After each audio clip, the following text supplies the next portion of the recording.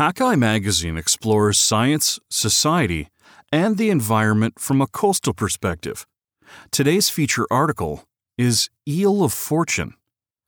Against a backdrop of competing cultural and commercial interests, Canadian regulators will soon spin the wheel on the future of the little-understood American eel. Written by Karen Pynchon and read by me, Adam Dubois.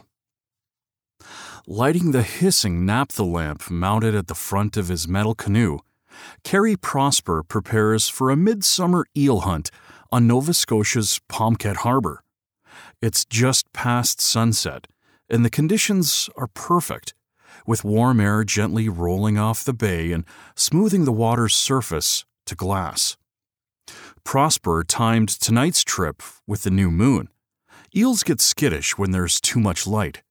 Even lightning scares them into hiding.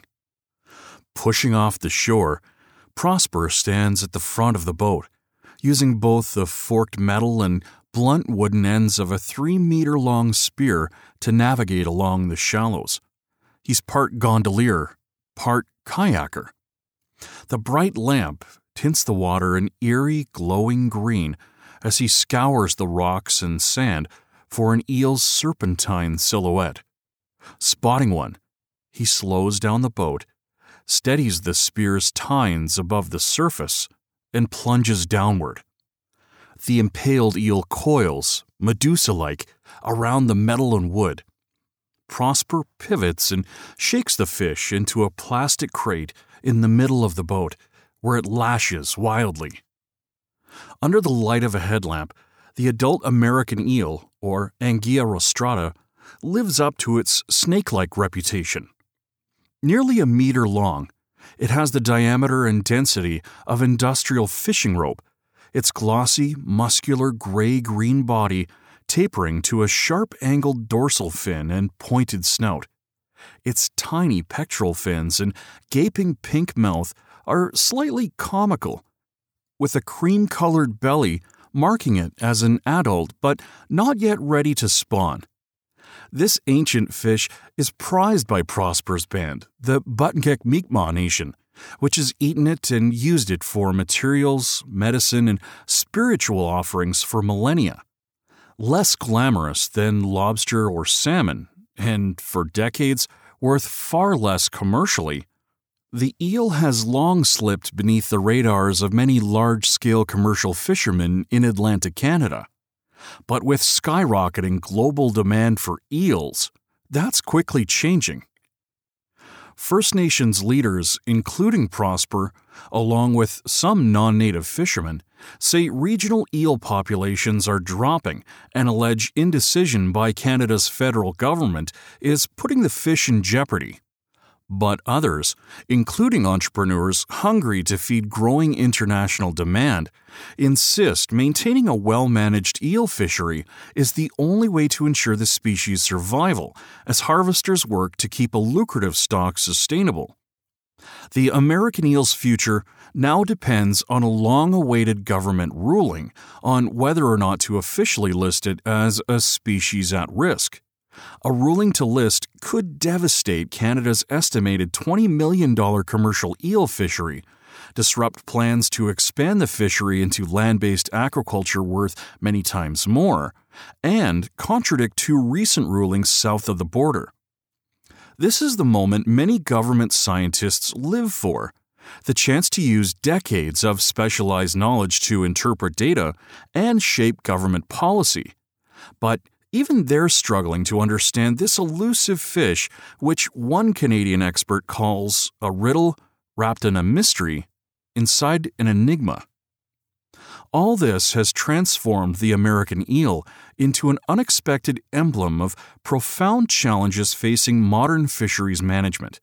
From striking a balance between Indigenous rights and commercial demands in determining policy, to the economic illogic of shipping valuable fish overseas for processing and profit by other countries, to the challenge of crafting intelligent fisheries strategy on a backdrop of incomplete scientific data. This fish is at the crux of some of the most important conversations in Canadian fisheries today. A right to eel. When I first met Carrie Prosper, the morning before our nighttime eel hunt, he's dwarfed by towers of paperwork packed into, onto, and around every surface of his desk at the Buttonkeck Mi'kmaq Nation Band Office. It's the tableau of a modern bureaucrat, and a tangible reminder of Prosper's efforts to draw attention to the needs of his community and the colonial injustices inflicted upon it. He's wearing jeans and a sky blue t-shirt with the Buttonkeck logo, and has a bundle of keys at his waist. His thick, dark hair, graying at the temples, is pulled back into a long, low ponytail.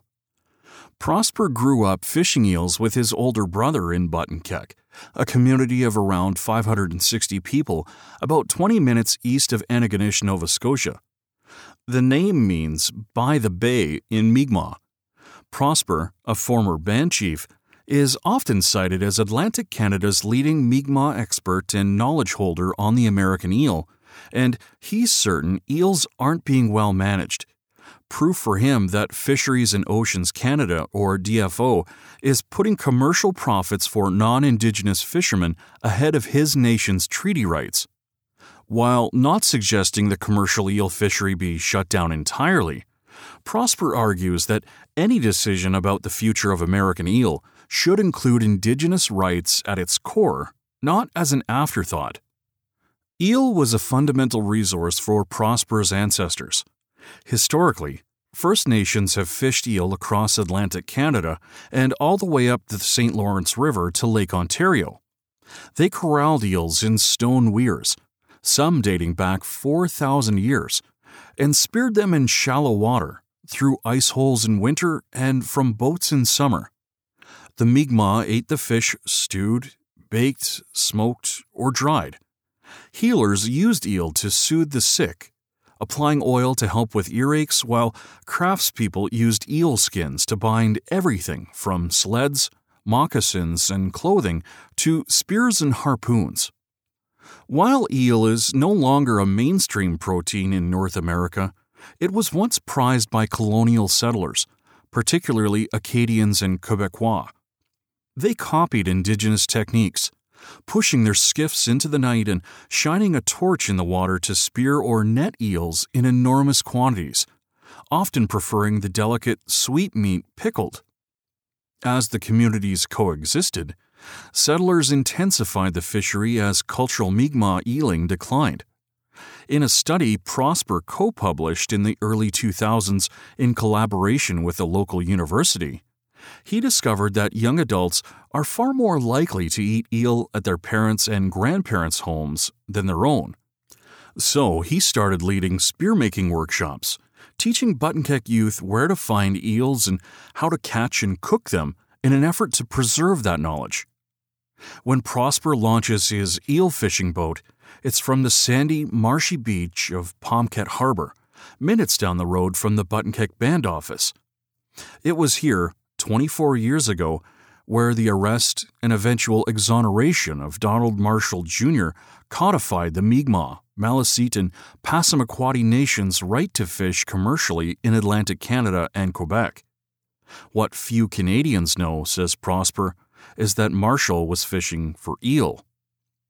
In August 1993, Marshall, a member of nearby Cape Breton's Membertou First Nation, caught and sold 210 kilograms of eel to a local buyer for $787.10. He was charged by DFO with fishing without a license, selling eels without a license, and fishing during a closed season, and his equipment was seized.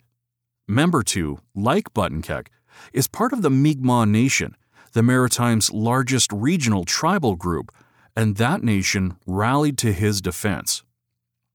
It was a double injustice. Marshall had already served nearly 11 years in prison for a murder he didn't commit. He was later exonerated, and upon his release, turned to eeling to make a living.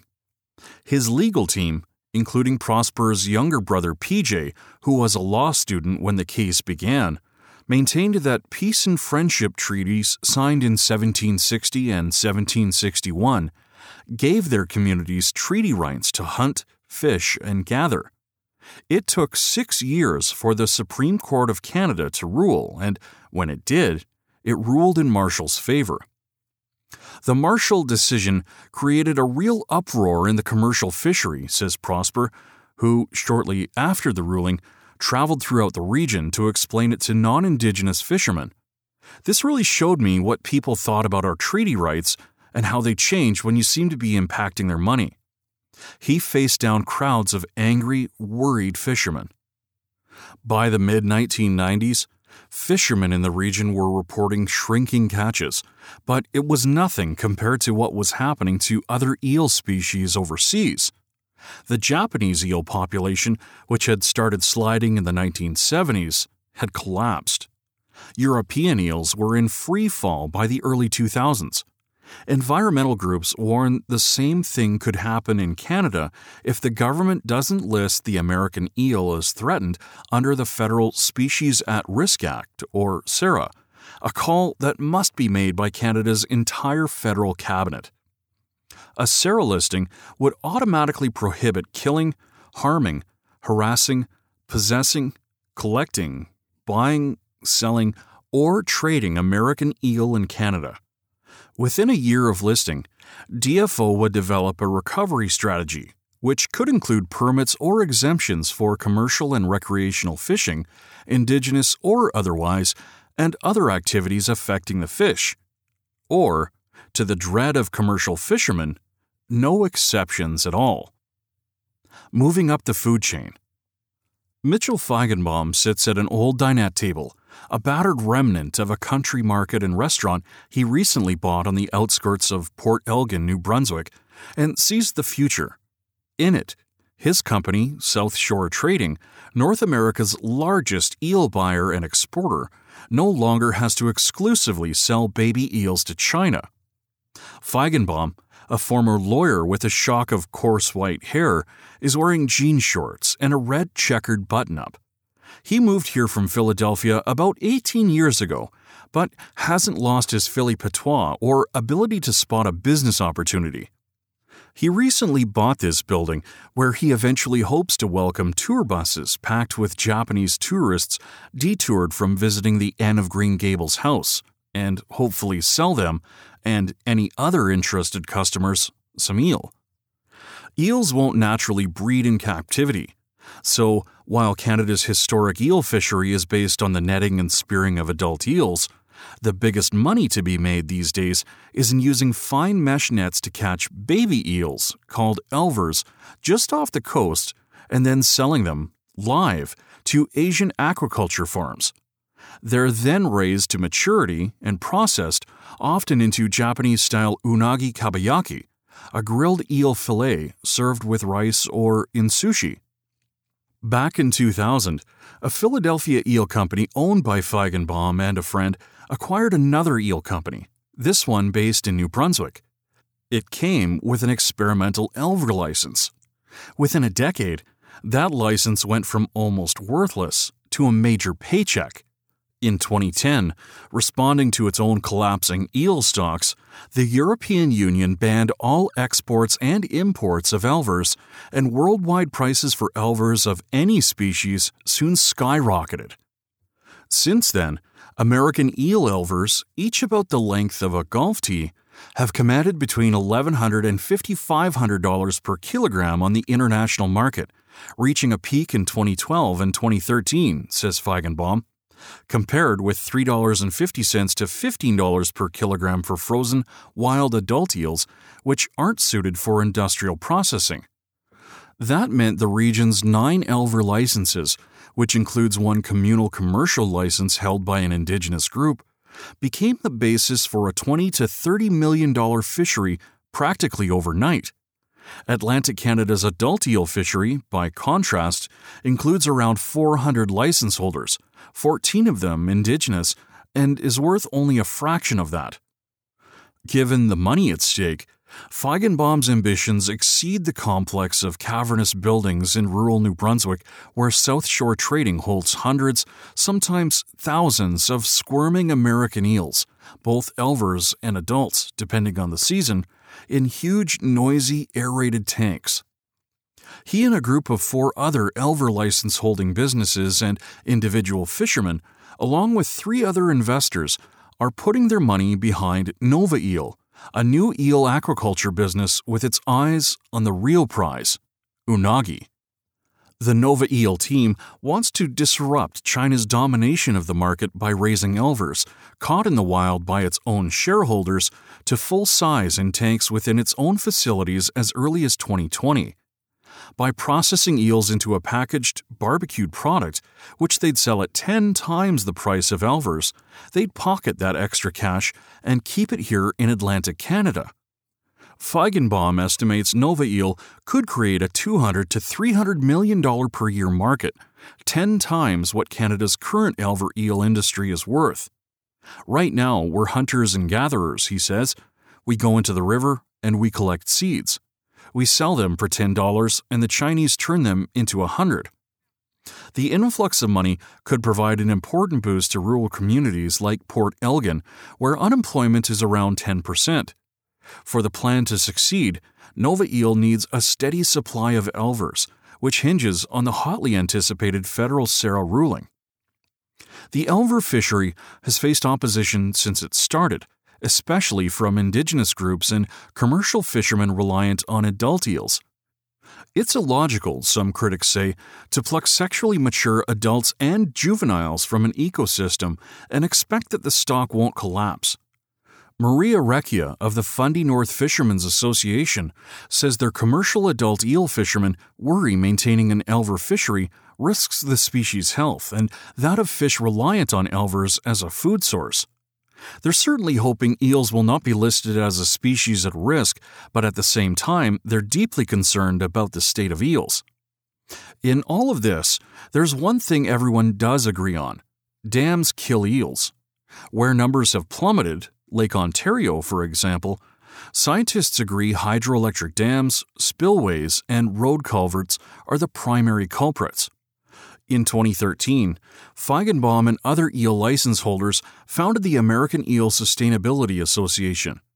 It wants to see power companies build eel ladders, gradients made of molded plastic, rocks, or metal that help eels bypass dammed rivers and can help increase survival rates.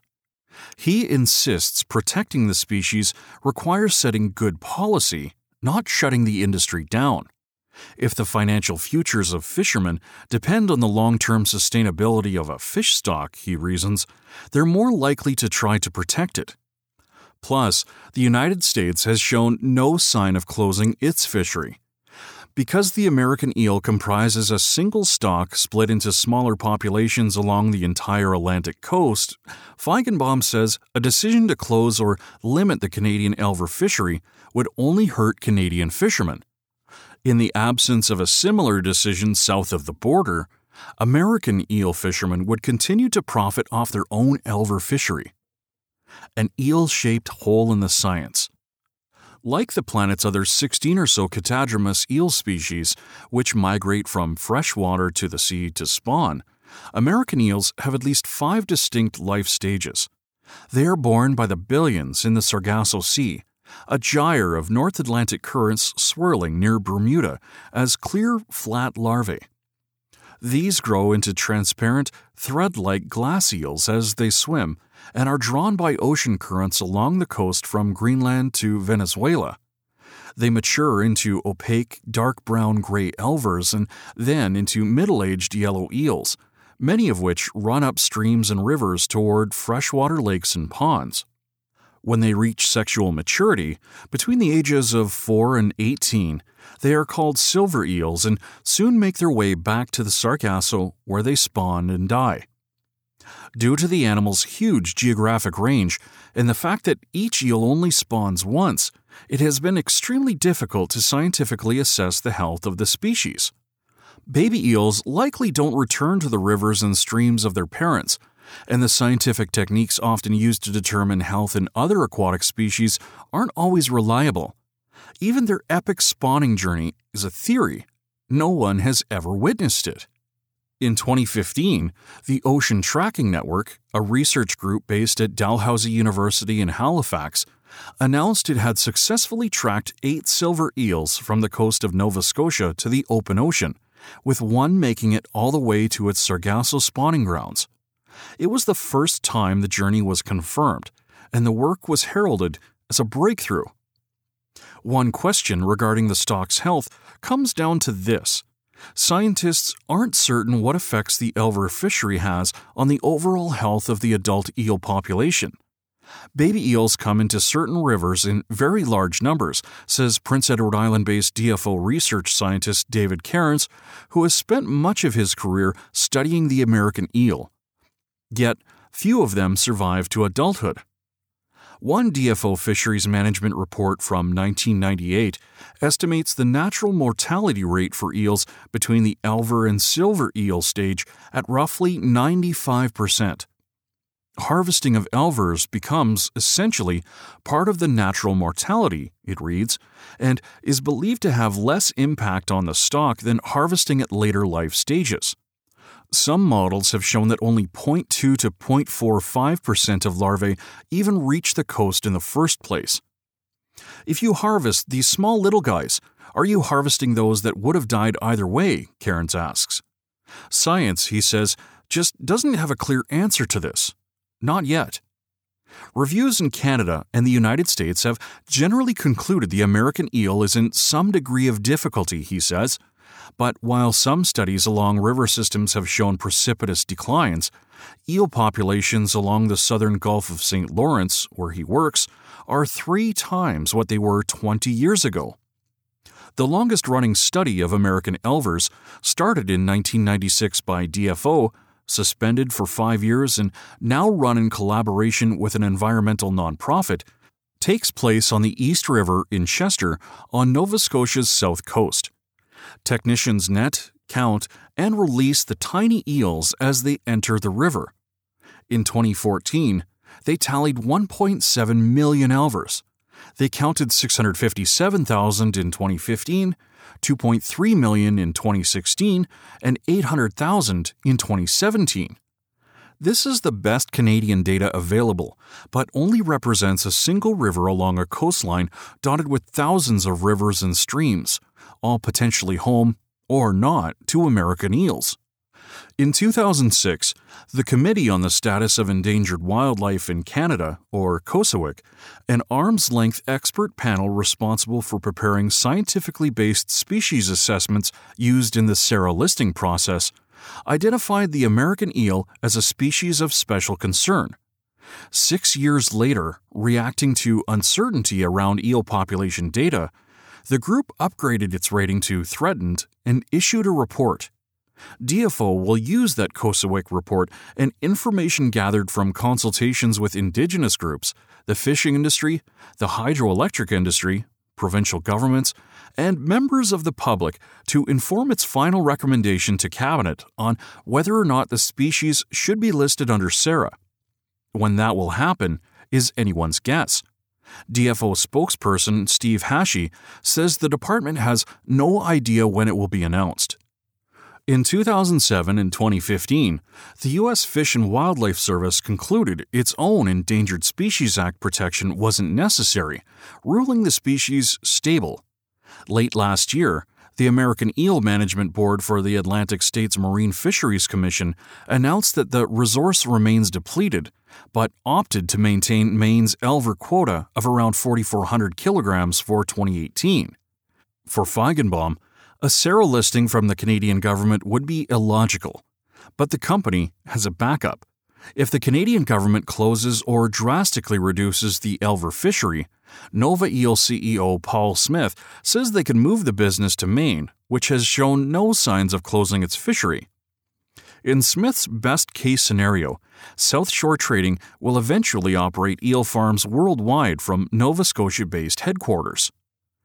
The assertion of Indigenous rights over natural resources is also increasingly playing a role in the drama of who is entitled to catch and profit off eels and elvers. A Nova Scotia working group on the American eel was established in spring 2017, bringing together staff from 2 Mi'kmaq environmental groups, DFO, and a group representing treaty negotiations on behalf of most Nova Scotia Mi'kmaq, including buttonkeck. Nova Eel CEO Paul Smith says his company takes any opposition to the Elvers fishery seriously and has met with nearly a dozen Atlantic First Nations to help keep communication open. While Mi'kmaq communities interested in participating in the Elver fishery are within their rights to do so, Prosper says, his priority is ensuring the survival of his people's cultural traditions and economic rights. And that includes defending and stewarding the American eel in the face of groups he calls a modern version of the historic colonial lords of trade. As these debates rage in boardrooms, on docks, and in public consultations, the American eel itself remains a shadowy lead character.